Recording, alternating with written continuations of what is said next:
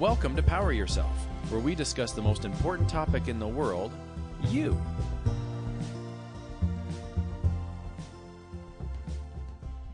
You open the doors to a huge auditorium. The place is packed. There must be 500 people. There, you can hear people milling about, murmuring to each other. There's a low hum in the air. There's an energy. They're waiting for something. You walk up to the podium. 500 people turn and look right at you. You're ready to deliver the greatest speech, the biggest sales pitch, the biggest presentation of your life.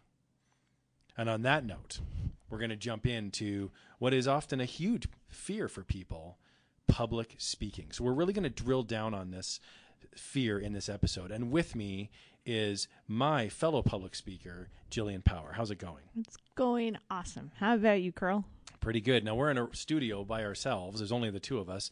So it's interesting because I feel like it's a somewhat intimate setting, but we are in fact public speaking right now. Yes. And I guess while we talk, sometimes I lose that because I feel like it is just me and you talking, forgetting that other people are sometimes listening to this. Sure. It can be, I think, very stressful seeing other people standing there looking at you, silently judging you. It can be an unfair process as well, especially if there's technical difficulties. Maybe you're following another speaker that wasn't very good if you're on the dais and this other guy just laid a big egg and now you have to go up there and speak after them. There's a lot of challenges to public speaking. Why is public speaking so scary for a lot of people? So public speaking can be, I would assume, crippling and really scary because that feeling maybe that you're being judged or, you know, you're being vulnerable and putting yourself out there in front of a lot of people.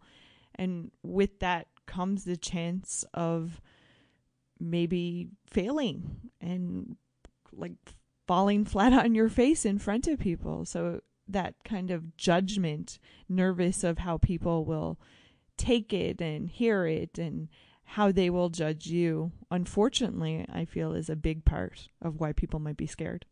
Yeah, it's interesting when I run into people that are deathly afraid of giving even the smallest presentation. It could be at work or it could be out in a, volunteer organization, out in life somewhere. Somebody says, "Oh my goodness, the last thing I want to do is get up in front of people and talk." And I guess that's what we'll try to do in this episode is drill down a bit and find out what those fears are and how we can overcome them. So, some people seem to have an amazing knack for speaking to crowds. So is it charisma? Is it practice? What does it take and how can we overcome our fear to become a great public speaker? That's really the goal of today's episode. It's funny because before I was like somebody who actually got up and talked in front of people, I would have said it's a talent. You have it or you don't. Sure. And so that's funny to me because the new amount of self-growth that kind of I've gone through over the years. Because, I went from thinking, oh, you either have it or you don't. Just like I used to think guitar, you got the talent or you don't. But it's not. I really feel the majority of it, it's about the practice and effort you put into it. I feel anybody, no matter how bad you are, you can actually start and you can make so much progress and be an amazing public speaker if you put the time and energy in it. Yeah, and I love that. I love how, like any skill that we learn, whether you're in a woodworking shop or whether you're playing a musical instrument or whether you're getting up in front of people and talking, that takes time, it takes energy, and it's not going to be a success-only journey. There will be times when we do struggle and we butt up against the growth, and we have to push through that if we want to be really successful as a public speaker. So how do we even begin this journey? There could be somebody sitting at home today saying, look, I have to give a presentation in a couple weeks. I'm terrified. I'm physically ill when I think about this. What can I do starting today to help me grapple with this and ultimately get up in front of people and deliver a great speech or a great presentation? Well, Carl, to be honest, you've given me probably most of my tips or kind of how you can start because you did this exact thing for me. You helped me get over the fear. You helped me learn how kind of what I need to succeed in that setting. So I think a lot of it, like I'm going to say that again, it's practice. Like it really is repetition, repetition, repetition, knowing what you're talking about, really taking the time to learn and practice what you're talking. I remember when you told me to, well, just say it out loud. And I was like, yeah, whatever. Okay. I know what I'm going to say, because I don't know about if anybody listening today has had to public speak, and maybe you've ran the speech over in your head before, but you used to tell me practice saying the words out loud. And I was like, okay, that's not really going to change it. No, I prepared, Carl. I'm good. But then when you talk, it's different. So saying stuff out loud, practicing that, like the words coming out of your mouth. I know that sounds so basic and so like trivial, but it really helps. Practicing actually delivering it versus having the idea of something in your head. I think that was a huge thing for me. Absolutely. And I love that idea of practicing, even if you're sitting at home alone, there's nobody around. Maybe that's how you start. You grab a book and you read a passage from the book. Or you simply just talk out loud about your day. You structure maybe some speaking notes down into, you write them down on your notepad. You write down maybe 5 basic notes about what you did today. Maybe you went to work. Maybe you talk about the best part of your day and the worst part of your day. And you structure it in such a way that when you start talking, you know where the end point is. I think this is one of the biggest fails I think I see when I see public speakers go up and start talking. They don't know what the end point's going to be, and they tend to start strong, and then they just kind of, like a thread just kind of unravels, and you have this weird flag just kind of flapping out there with no end point. It's not grounded on anything. So I think that's a really important piece is going up, knowing what your goal is when you're going to present. And the other thing I find that you've done a really good job over the years where we've worked together is the idea of adding emotion to what we say when we're going to be speaking. So, think about really great movies that we watch. Think about really great books that we read, great television shows. They're not just facts. A great story is not facts. If I tell you I went to the store and I bought some groceries, well, that's a fact. The story lies in, what did I buy? Why did I buy it? That's a big one. What obstacles did I face? Those are the key elements that we care about. If I started an anecdote right now and I didn't finish it, it would really be annoying. Even though I totally just made it up. There is no ending. It's all a fake story. It would be really annoying. People would be at home going, no, finish the story, even though I'm making it up as I'm going along. And you can try this with your friends, and I've done this on occasion. You start a story. You'll be sitting around talking with people, and you start a story, and then I don't get the chance to finish it.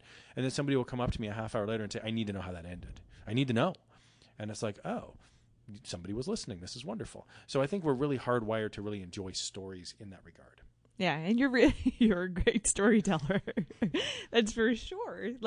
And it really is. And it's something that I kind of didn't see maybe at the first about that emotion, but you phrased it to me in a perfect way, because you mentioned how people, if you're telling them kind of how you were feeling, then they can connect. They can kind of buy into that, and then that's how you grab their attention.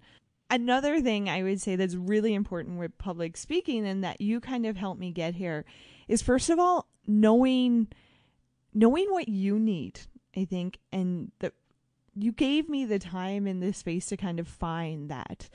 So by this, I mean, here's an example. I could take a story that Carl wrote and get up and deliver it to everybody. I know myself, and everybody's different, I cannot do that. I cannot read word for word off a page. That is not setting me up to succeed. I will actually bomb and it won't be interesting. So what I need to do, I know how I kind of deliver the best speech, is I write key pieces, key topics that I want to touch on. And I know that material so well that I don't need all of those words. I have 3 words on a page. So I know how to frame my story, or I know what my intent of the story actually is. So for me, that was a huge piece. Not kind of trying to follow in everybody's footsteps or what they use to succeed, allowing myself the time and space to kind of find out how I can stand up in front of people and be more comfortable. You're absolutely right. It's funny you mentioned about talking and repetition and practice. This can sound like it's very boring or very monotonous. It doesn't have to be, though, because you can continually pick different topics that you can talk about. So, for example, I think it's really important to pick a person in your life that you trust if you're going to learn how to do public speaking, and then you deliver it to them. And here's the key, is the person who's listening to this needs to be very gentle with their feedback. They need to be very encouraging at the start. So if you're in this position, if you're being encouraged to listen to someone who's starting out doing public speaking, the last thing you want to do is start picking away at their confidence. They're coming to you, they're being very vulnerable. You want to find what they're doing right. So I would encourage anyone who's seeking out feedback or giving feedback, at the start at least, to really focus on what they're doing correctly, not what they're doing incorrectly. Now, you still want to bring it up eventually, but nothing crushes a person's spirit quite so much like somebody who's delivering a speech for the first time and everyone is writing down all of these notes, and then they hand them all over and say, here's all the things you did wrong. And the person goes, good grief, this is so painful and not fun. As opposed to saying, hey, there were 2 things you did that were amazing in that speech. I love how you opened with a story, and I love how you dropped a joke halfway through. It kept the energy up. I love that. That's all they need to hear at the start because they're working on it. It's a work in progress. So I think that's important where you're going with. And it's not saying, guys, so important kind of clarification here. It's not about not being genuine or honest. It's about maybe recognizing where they are. So if they are starting off, kind of not going on that expert level of critiquing, like really meeting them where they are and being honest with your feedback, but maybe kind of framing it for the situation that it is. Yeah, and you're absolutely right. So, for example, a common problem that new public speakers will have is they'll use a lot of ums and ahs when they talk. So I'm just going to use this as an example. So let's say I'm a brand new public speaker and I get up and I start talking. I'm going to talk about the weather. And I go, well, it's supposed to snow today. Now, it's a common human condition that we have, and when we say the word we're hoping to continue what we call focus on that person. So I'm saying to you, when I say I'm saying, please don't interrupt me, please don't take the focus away from me. What they don't realize, and what a lot of public speakers don't realize, is you have the microphone, there's a spotlight on you, and someone else could be talking, no one's going to hear them. So there's no reason to say or ah. It's different if you're in a conversation, but when you're delivering a speech, there's really no reason to say or ah. It's a human condition that it's a habit. So getting rid of that is big. So when you first start public speaking, you will say a lot of ums and ahs. It's human nature. So rather than come out of the gates with criticism and say, you know what, all I heard was ums and ahs. I couldn't even get past the ums and ahs. You got to lose the ums and ahs. That can be devastating for a new public speaker. What I'd rather see the critiquer do is say, you know what, I love the content. Let me ask you, are you aware when you say or ah? Do you hear it? And a lot of people say, oh, I had no idea I heard it. And I know you've mentioned this to me in the past about when you hear yourself being recorded and you hear the recording back, it's completely different than how we heard ourselves in the moment talking. So I don't know if you want to talk a little bit about that, about the idea of losing the actual mechanics in your speech, or talking about the actual mechanics. I felt like, and I was hoping I structured in such a way that the critiquing was positive rather than coming out of the gates and being negative. It's so funny because I just, like, as you talk, I'm totally going back through our stories and how you kind of like gave me the feedback and how we kind of built me as a public speaker, to be honest. It was really funny because when I first started, I definitely did that. First of all, for me, it was insecurity. I was trying to buy time to allow myself to think. And what you helped me to discover was that I could do that without putting volume to it. So about breathing, about taking my time, that was a really important piece to kind of hold the space and be okay with the silence, to gather my thoughts, and then present it to people. What I'm laughing here about is once you've seen the behind the curtain of Oz, now every time I go to anything regarding like instructor-led training, public speaker, I am totally baffled by all the mechanics because you pick them apart now. Not saying, like, first of all, I'm not judging other people, but you really pick apart the mechanics of their speech. So now that's the first thing. I listen to a podcast and I'm like, oh my God, the ums, the ahs, it drives me nuts now. And I've never heard it before. You kind of pointed me in that direction. So I think that was the first big thing that I noticed, is the more I started to see behind the curtain and realize the pieces that make kind of a good public speaker, the more I was so quick to be able to pick them up in other situations around me. Yeah, it's an interesting skill to really listen to people's language and to find out what works. So it's much like a painter would look at a painting and say, you know, like, for example, I was at the Louvre a few years ago in Paris. Pretty awesome. Walked through, saw all these amazing paintings. I'm not an art expert. So I'm looking at this painting and I go, this is beautiful. But if somebody were to grill me on why it's beautiful, I would struggle. I would say, you know what, this seems to work for me, but I don't know the terminology. I don't understand why these colors resonate with me. However, if you go to art school for years and years, they break those pieces down. It's the same sort of thing with language. So, for example, if you watch a really good public speaker, like a Steve Jobs, or if you watch TED Talks, there are some commonalities that they will do that poor public speakers do not do, or vice versa. There are things that the public speakers do not do that poor speakers do. And it's little things like, for example, when you say a word that has a P in it, there's a way to say a P into a microphone without saying P, that pops the P. So that's a common one. There's words that you can say without umming and awing. There's certain people have great speaking voices, just a low timbre to a speaking voice. They feel powerful. Another one that not a lot of people know is that a common trait when you public speak is to speak at about 90% of speed, maybe even a little bit less, maybe even 85 or 80% of speed if you're delivering something that's complicated. I love what you said earlier about the silence. One of my mentors told me when I was first learning how to do public speaking, they told me that the silence was the sound of other people learning.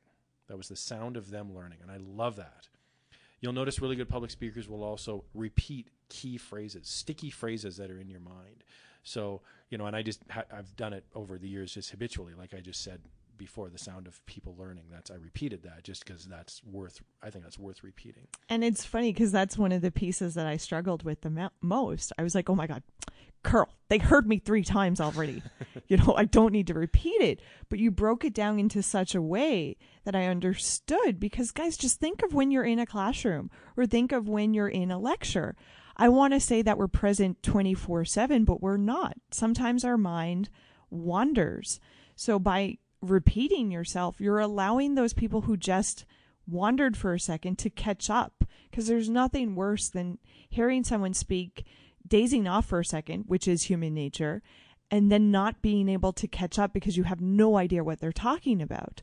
So you kind of granted me that kind of behind the scene look of, wait a second, look at yourself in a learning situation or a listening situation and realize that sometimes you do just get distracted for a second. So that repetition allows people to catch and understand and follow you along that path. Yeah, you're absolutely right. One of the pieces that's really key with that kind of drifting off, the listener will often drift off or get distracted, especially in this day and age with phones. If you're doing a webinar, for example, we can't see that the person maybe is competing with television or a screaming kid in the background or the doorbell rings.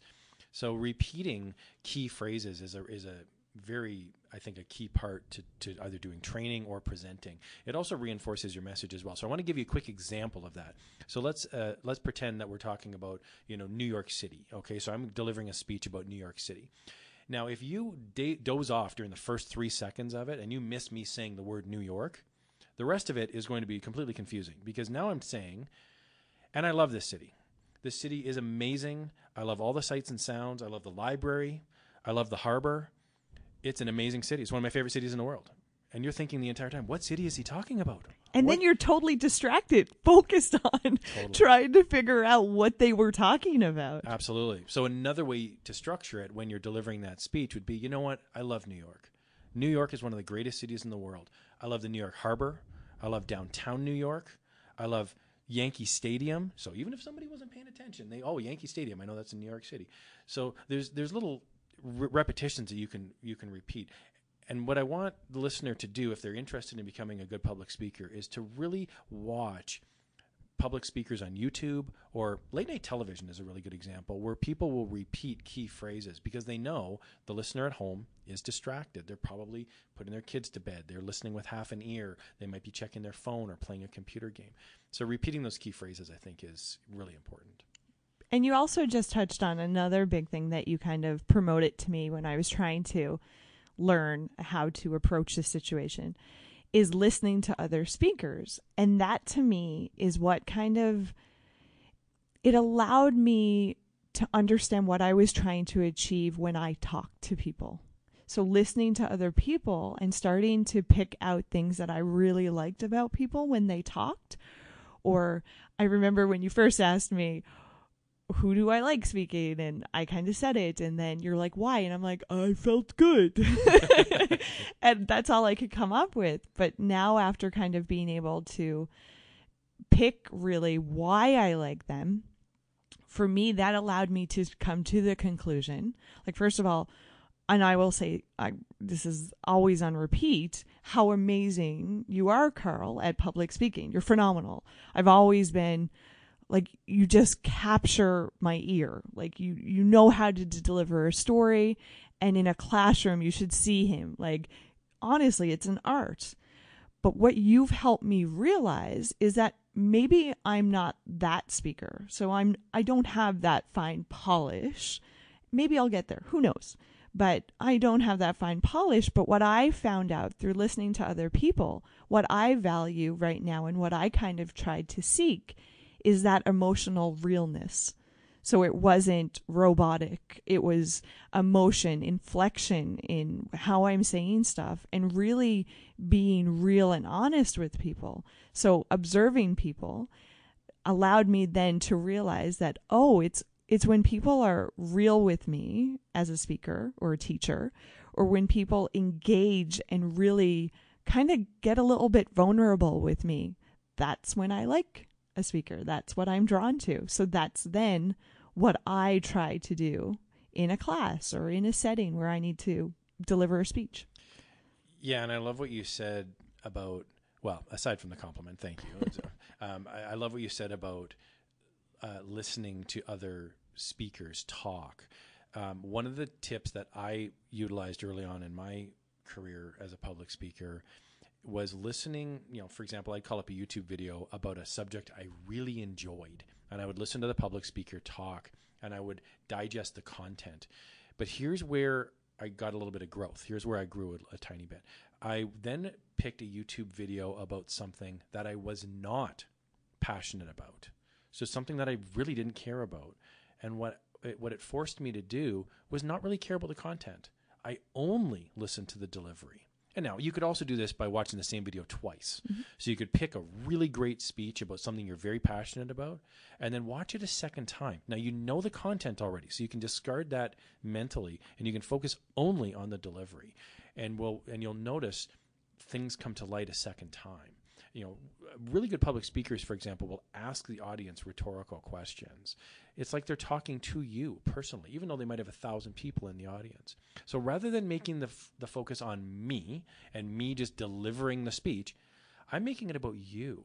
So I start off the conversation, and it's a conversation, even though I'm at a podium in front of 100 or 200 people. I start off with a question. So I could start off my speech by saying, "Hey guys, let me ask you a question." Well, now that's got your interest. Let me ask you guys a question. How many people here love baking chili? And okay, where is he going with this, right? People are wondering, right? And rather than me just coming up to the start and saying, I'm going to be delivering a chili recipe, and then half the audience falls asleep. I can form it in such a way that I'm asking you a question, and we're hardwired to hear questions and want to answer them. We want to solve things in our head. So me presenting half a story at the start of the speech and then finishing that other half at the end of the speech, that's a great, I don't want to say it's a cheap way, but it's an easy way to get people to buy in because they have to hear the end of the story. So I could open up with a great anecdote, but I don't finish the anecdote. I leave it hanging. And then people go, oh, I really wanted to leave, but I have to hear how this story ends. And so they'll hang out and they'll listen to the speech. So there's a few, I don't want to call them cheap fixes, but there's some easy wins that you can do as a public speaker in that regard. And before we wrap up this session, I really think, let's go through those. Some tips and tricks that we've learned over the years to maybe pass on. But before we go there, I want to ask you, especially somebody who is a successful public speaker, let's talk about what makes a good speaker. What are some things that the individual can do that actually makes, when you're listening to somebody, what do you go, wow, that's good? Sure. So I think that's a great question. I think you're probably going to be asked to present at some point in your life. It could be a work presentation. It could be at a funeral. It could be at a social function like a Christmas party and they want you to get up and have a speech. You don't give a speech. Or a wedding and MC. Could MC a wedding. Exactly, right? So there's a lot of, high pressure situations that we may find ourselves in. There are commonalities to all of these. So whether it's a business related event or whether it's a life related event, there's some common things that you can employ that will on the whole make your speech better. One of them is to add emotion to everything that you're saying. So for example, if I was talking about, let's pick the most boring subject in the world, and so no offense to mathematicians, but let's assume that we were engineers and we were discussing blueprints, okay? And I had to tell you I was giving a speech on how to properly draw drafts for architects or engineers, okay? Most people would go, oh my goodness, that's going to be a tough sell to an audience. How do you keep them engaged? Well, what you do is you start by going over, what's the worst case scenario? Well, that's pretty scary. That's an emotion. Maybe go over the best case scenario. That's a great emotion. So I could start out, and I'm just thinking off the top of my head, but I could start off by saying, you know what? Drafting blueprints for architecture is the only thing keeping us from having a building collapsing and killing 400 people. Well, holy, what a great way to start a speech. Now everybody's invested. If I don't listen to this guy, my clients could die someday. I mean, it's a dramatic example, but hey, why not? You're in front of 400 people. Let's make it worth their time. So you can really add emotion to what you're saying. Yeah, and the emotion piece, like I said, that's the piece that I kind of took away, that I was like, that's what I like. That's what I'm drawn to. I like it when I can sit in an audience and I'm feeling something. I'm part of the journey. I feel like I'm actually so present with them along what they're painting for me. Like that emotion piece is huge. Another tip that's a pretty easy win, I think, for new public speakers is avoiding what I call list speak. So if I were to ask you, what are you going to do today? Chances are, if you were to answer that question, what are you going to do today? You would say, you would go into a list. You'd say, well, I'm going to go get groceries, and I'm going to fill up the car, and I'm going to watch TV, and I'm going to feed the cat. And that's list speak. So notice the end of my sentence every time is going, it's that tone. And as soon as people hear that tone, they immediately fall asleep. They go into a coma. So we want to avoid that. So one of the great things you can do as a public speaker is end your sentences. Pause in between speaking.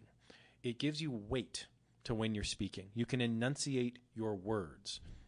So if I were to answer that question again, what am I doing today? I would, number one, add some emotion to it. Number two, I would enunciate. And number three, I would make it final. I would finalize my sentences. So I would say, you know what? I have a great day planned today. I am so excited about the tasks I have to do today. First, I'm going to go get groceries. This is going to be awesome. I'm so looking forward to getting out of the house and getting some cereal. I haven't had cereal in 3 weeks. So just notice, see the emotion he's actually tying on to that list. Exactly. It's not about the facts. It's about how those facts are affecting me and therefore how they're affecting you as a listener. Next, I got to go over and cat sit for a friend of mine. I'm really looking forward to that. Or, hey, I'm terrified of that cat. That cat is so scary. Oh, now if I'm listening to this in the audience, I'm thinking, oh, he's telling me a story. The story is the person's struggle or the person overcoming the struggle or the humor therein. So there's a lot of different ways you can present what appears to be boring information, and you can present it in an exciting way. And see, that's what I would say would be an engaging speaker. So somebody's engaging me. So they're, yes, delivering a story, which I find it's easier to buy in when someone's telling me a story. But also, like you mentioned earlier, you're asking the questions. You're kind of bringing the emotion. I almost want to associate it with dancing. Like, I really feel a good public speaker. It's beautiful to watch. It's like a dance in a way. Absolutely. So work on another tip is to work on eliminating vague words. Don't say they, it, him, her. Use the actual word. And this is going to be uncomfortable. I know, Jillian, you can talk about this a little bit as well, because I remember when we were starting our journey together, it's tough to repeat the same word. So if I was to talk about chili recipes, for example, I would say, you know what? Today, guys, we're going to talk about chili recipes. I love chili recipes.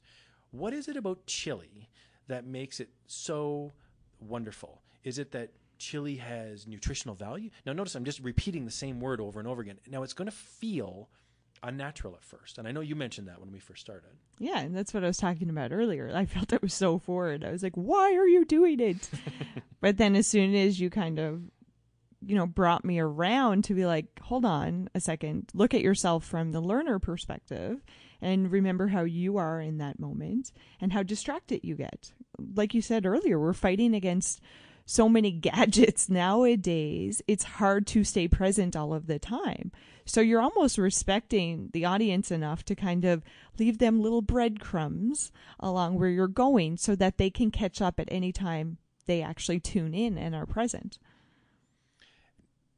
Now, this one's a bit tricky. This is maybe kind of an intermediate tip, I think.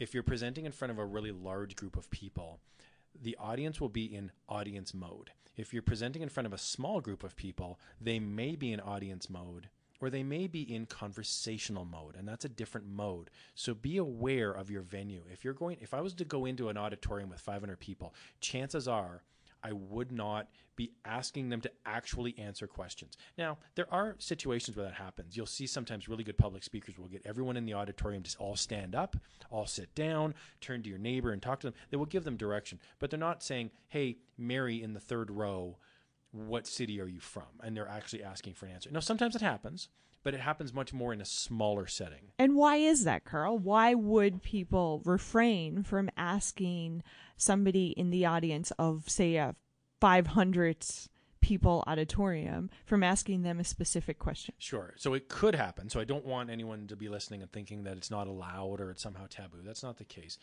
When you're presenting in front of 8 or 9 or 10 people, a relatively small group, you can basically connect with every single one of them one-on-one during the course of your speech. At some point, you could look at them, wink at them, nod at them, share a moment with them. With 500 people, it becomes very alienating.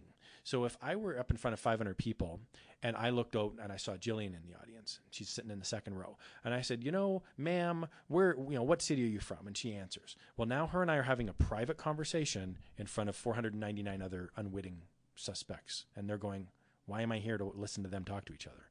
Whereas when you're in a room with 10 people, if you break off for 10 seconds and talk to someone one-on-one, the other people still feel like they're somewhat included. You're more apt to say, you know what, I'm going to come around to each and every one of you throughout the course of this speech and discuss things with you one-on-one to an extent. And what I mean by this would be you start talking about a subject and you say, now, has anybody ever had this happen? Now, if you open up your speech with that and you're in front of 500 people, has anyone ever had this happen? You're on an airline and all the bathrooms are full. Has anyone ever experienced this? With 500 people, you're going to get general chuckles of laughter and nods. If you're in a room of 10 people, someone might say, yes, that has happened to me. Well, that's a whole lot different now. Someone is actively answering your question, and you need to be prepared for that. And that's fine if that's the case. So what I'm hearing from you is that it's really important to kind of read your audience and know kind of the situation that you're in.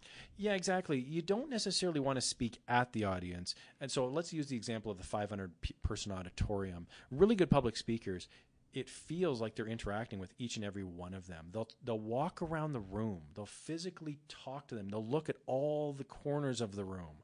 They'll mention something in the moment. So, for example, if I was going to another city and I was speaking at a conference, I would mention that city in the opening. You know, it's so exciting to be here in Pittsburgh. I've never been here before. I spent the afternoon walking around down by the water, and I would mention the name of the river. They go, oh, this guy is really here. He's in the moment. He's not just delivering a stock speech. He's here now. Because that's a big deal. And that's one of the things. Like, that's one of the things I could pick on really quickly that I didn't like. I didn't like that robotic talk. I didn't like feeling that somebody was too stiff. And that comes from, you just nailed it. It's about being present, speaking to the audience right there. It's not about delivering that exact same speech that you gave in another city. Yeah, there's a real palpable energy to a crowd of people, and you can kind of rev up that engine a little bit. You can tell some jokes. You can get the energy fired up. You can get them scared or excited or happy. You can play with those emotions, and it revs up the audience. And then you also want to deliver your content as well, and that cools down your audience. Unless you're talking about the most exciting thing in the world. You know, I mean, I was at a charity function recently where we were announcing that these children were going to Disneyland. It was an amazing experience. Well, it's an easy sell. You don't need to keep them engaged. But I'll tell you, as we go through the minute-by-minute minutia of what the day is going to entail, wow, some of these kids were getting a little bit bored because they're kids. They're sitting in an auditorium. We just told them they're going to Disneyland. And now you're going to spend the next 45 minutes hearing about backpacks and security checks. Ugh. How do you make that fun? How do you make that engaging? So even the most exciting topic in the world could be boring, and the most boring topic in the world could be exciting. It all depends on how you deliver it. And so that sounds like, and I've been doing this for years now, but I'm just remembering when I was brand new, and that's what sounded so intimidating to me, to realize it's on me a little bit. So, you know, we talked about some of the things that really make that great speaker, like the engaging, kind of basically confidence, if you wrap it up, not muttering, always putting emotion to it, repeating. But I'm just remembering how it was when I first started out. So let's pretend our listeners here have never spoken an audience before. Let's go into trainer mode, Carl, Sure.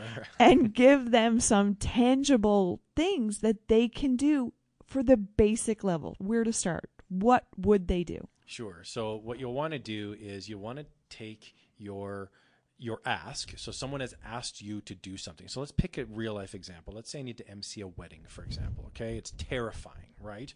You've never MC'd a wedding before. You have to get up in front of friends and family, and you need to talk about the bride and the groom, and you need to get names right, and it can be overwhelming. So the first thing you want to do is sit down and figure out, what is the ask? What are your roles and responsibilities? How long are you going to be speaking for? Who's your audience? And that's the biggest number one thing I can impart. Know your audience. What is your function? Okay. You always want to get up to the mic and speak with a purpose. So what is my role here? Am I here to train? Am I here to ask? Am I here to inform? These are all things that you want to get down before you start. So once you get the mission down, you get your critical mission statement written down. My job is to entertain the crowd, make sure to introduce speakers at the wedding, make sure that, so I would go through all of what the MC entails. From there, I would then work on what I have control over. So I would work on my key speeches, my key moments that I need to go up and deliver. And when I do that, I would want to make sure that I factually get things correct. So I get the sign off from the bride and the groom that this is okay to talk about. And then I add emotion to it. I ask the audience maybe the occasional question. I get in the moment with them. So, for example, I'm going to write my speech for the MC wedding that I'm going to do a year from now, but I'm going to leave it flexible, 75% complete, because the day of, I'm going to reference the actual wedding. I don't know what that detail will entail until the day of. And then I will get up there and I'll say, wasn't that an amazing wedding when, such and such happened? And I'll mention it in the moment. Everyone will go, yeah, he's talking about a situation that we all just shared as a group. So that would be an easy win as a news public speaker. So what I'm hearing, so let's reiterate that back, because I heard 75%, let's put that number to it. So meaning a lot of being a successful speaker is about the preparation. Absolutely. Practicing the speeches, practicing the content. You don't want to over practice. You don't want to get to the point where it becomes rote and you're just simply reading. You want to live it in the moment. And that's the toughest thing if you have to deliver repetitive training or a repetitive presentation. If you ever go on YouTube and you look up a stand-up comedian and you watch anybody deliver their stand-up comedy, chances are they've delivered that hundreds of times. But it doesn't look like it. It looks like they just thought up that joke in the moment, and everyone goes, what a brilliant comedian. He's written that joke down 8 years ago, and he's delivered it night after night after night for years. But it looks spontaneous. That's the key to a really successful presentation, is to know what you're going to say in advance and then deliver it as if you just thought it up. But I'm new, Carl. How do I do that? That sounds crazy to me. Well, repetition is the key. So I will say for any successful speech that you want to deliver, you'll want to practice at a minimum of 10 times. So you'll want to go into a room by yourself and you'll want to read it out loud. I love what you said earlier. It will feel awkward to read it out loud. You'll want to read through the speech out loud and then eventually pull one other person in to deliver that speech to, a person that you know and trust, and say, how does this sound? The person who's giving critiquing should say if you're going too fast or too slow. Are you using ums and ahs? Did it make sense? Was it entertaining? Is your voice too high or too low? So another common thing I failed to mention is that when we get nervous, our voice tends to go up. So talking at 90%, breathing deeply, taking 3 really deep breaths before you go out on stage, and then talking purposefully and slowly, I guarantee you with the adrenaline you're feeling, it will cancel out and you'll be speaking at normal speed. Which is, it's funny to me because if you, well, sometimes even on this podcast, I go into Minnie Mouse land. I always go up that octave. But yeah, I find that really hard sometimes. And I find it when I'm being more present with myself, it's easier to kind of breathe and wind yourself down. And you can even see it's almost like coming from a guttural sound versus like, because I'm so excited and I'm just riddling something off. But I want to go back for a second. And because I know I mentioned it at the beginning too, about the benefits of really talking out loud. But I said, because it's practicing, but can you go into that? Why? Sell me. Sure. Why should I actually physically say something out loud? Sure. So we tend to think much, much, much quicker than we speak. So that means that if I'm talking at 90% speed, my brain is running faster. It's like a horse galloping off and I'm holding onto the reins going, oh no, the horse is getting away from me. So when you rehearse something, say 10 times, I'm just throwing out 10, could be 5, could be 50. Whatever it depends how complicated the speech is. When you rehearse that, it then moves to another part of your brain where you're no longer actively thinking about it. So, for example, there are things that I'm doing right now when I'm speaking. For example, ending my sentences on a down note. So I end my sentence by going down, almost always. I do that on purpose. I've been doing it on purpose for years. I no longer actively have to think about it, but I did at the start. I would have a note when I was speaking, and I would have a note saying, end your sentences on the down note. So, for example, instead of list talk, today I'm going to do this, and then I'm going to do that, I would have a note saying, don't do that. End with authority. Slow your speech down. Leave silence. These are things that you have to maybe make a note when you're rehearsing so that when it gets to the part where you have to actually give the speech, you're no longer actively thinking about those things. You've ingrained it in your psyche enough that it becomes second nature. And that's awesome advice. And I'm going to add to that because I can remember listening to you give me advice and being like, there's so much I have to kind of do to be successful. Yeah, it's a lot like golf. When you stand up and take your first golf swing and everyone's saying, okay, stand here and pivot here and look, and by the end of it, the ball goes 5 yards and you're going, this is terrible. I hate this.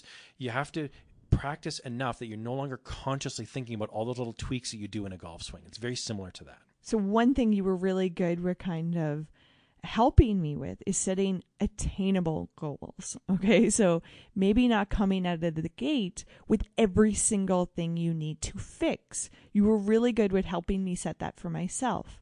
Well, this time I'm going to really practice that 3-time rule. Okay, that's what this month really is going to be for me. Sure, and I don't know that we've gone over the 3-time rule in any great detail in this podcast, so I'll just give a quick maybe a recap or a quick refresher. If you haven't heard of the 3 rule, it's basically that when you're doing public speaking, you want to mention something, especially if it's a new concept. You want to mention it 3 times. So I'll just use a quick example. I'm sitting next to because we're in a studio here, I'm sitting next to some musical instruments. So let's talk about drums for an example. Okay. I want to talk about the tom-toms on the drums. Now, when I talk about the tom-toms on the drums, they're going to go either from right to left or left to right.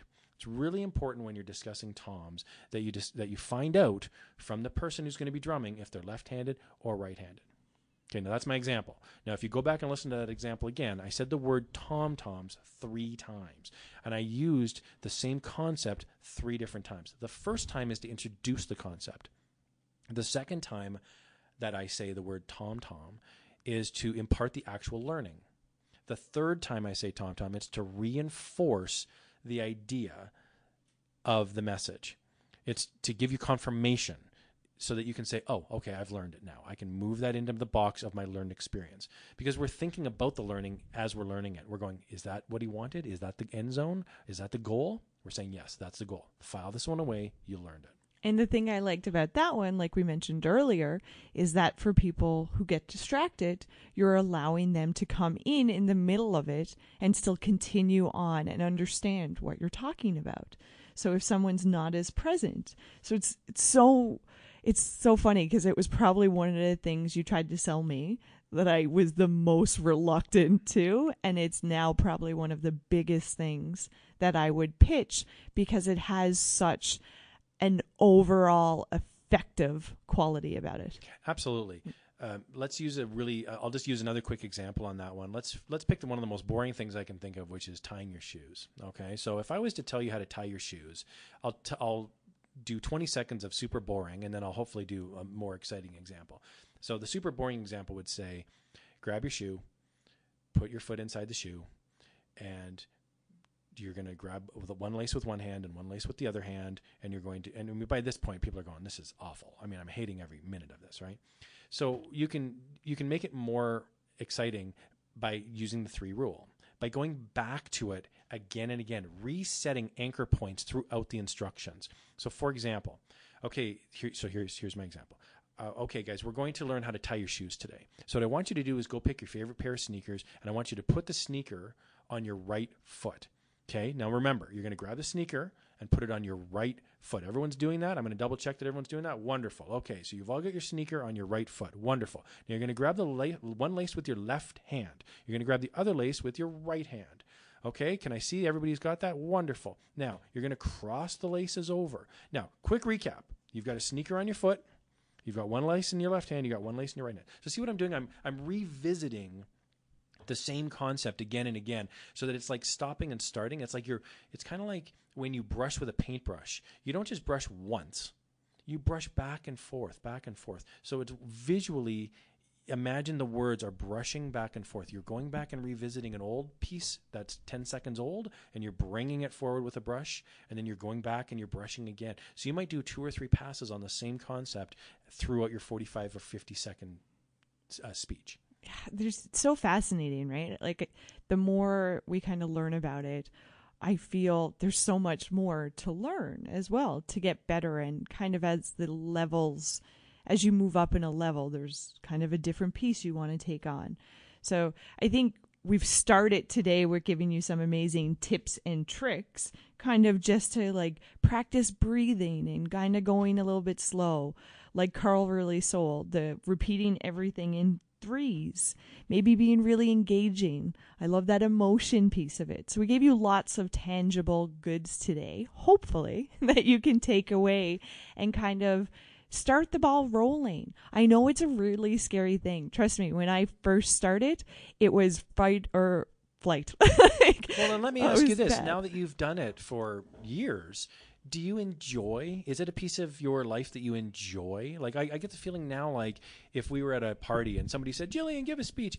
I actually feel like instead of you thinking, oh my goodness, somebody's asking me to speak, I think you'd actually embrace it and say, this is actually an enjoyable part of my life. It's a thrilling piece of my world now. Yeah, it definitely started off though as a lot of anxiety. Like I remember the first day of that kind of position and having to teach right away. And it was like, success is not throwing up in front of everybody, and success is not running out the door. So I think so once again, bringing it back to, I put the time and effort in.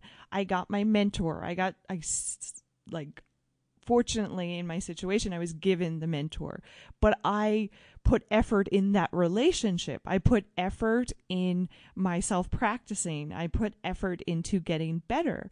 And because I took that scary, scary thing, I broke it up into things I can do to make it better. You just nailed it. Now, if somebody asked me to do something, maybe I wouldn't throw up on the spot. I'd throw up later because I was so nervous, but I would be able to conduct myself because I put the time and effort in. So I guess the big thing I'm trying to sell here is, as overwhelming and as scary as something can be, the more we practice and the more energy we can kind of put into something, the better and more enjoyable something can actually become. I love that. What a perfect way to end. Wonderful. Well, we hope you enjoyed today's episode on public speaking. And as always, we would love to hear from you. We have a Facebook page set up. It's called Power Yourself. And we encourage you to like us, follow us, maybe even ask a question. We would love to get your feedback. Please leave a comment. So we encourage you to get involved. So that's it for today's episode. We really hope you enjoyed it. I'm Carl. I'm Jill. And thank you so much for watching. And we'll catch you next time.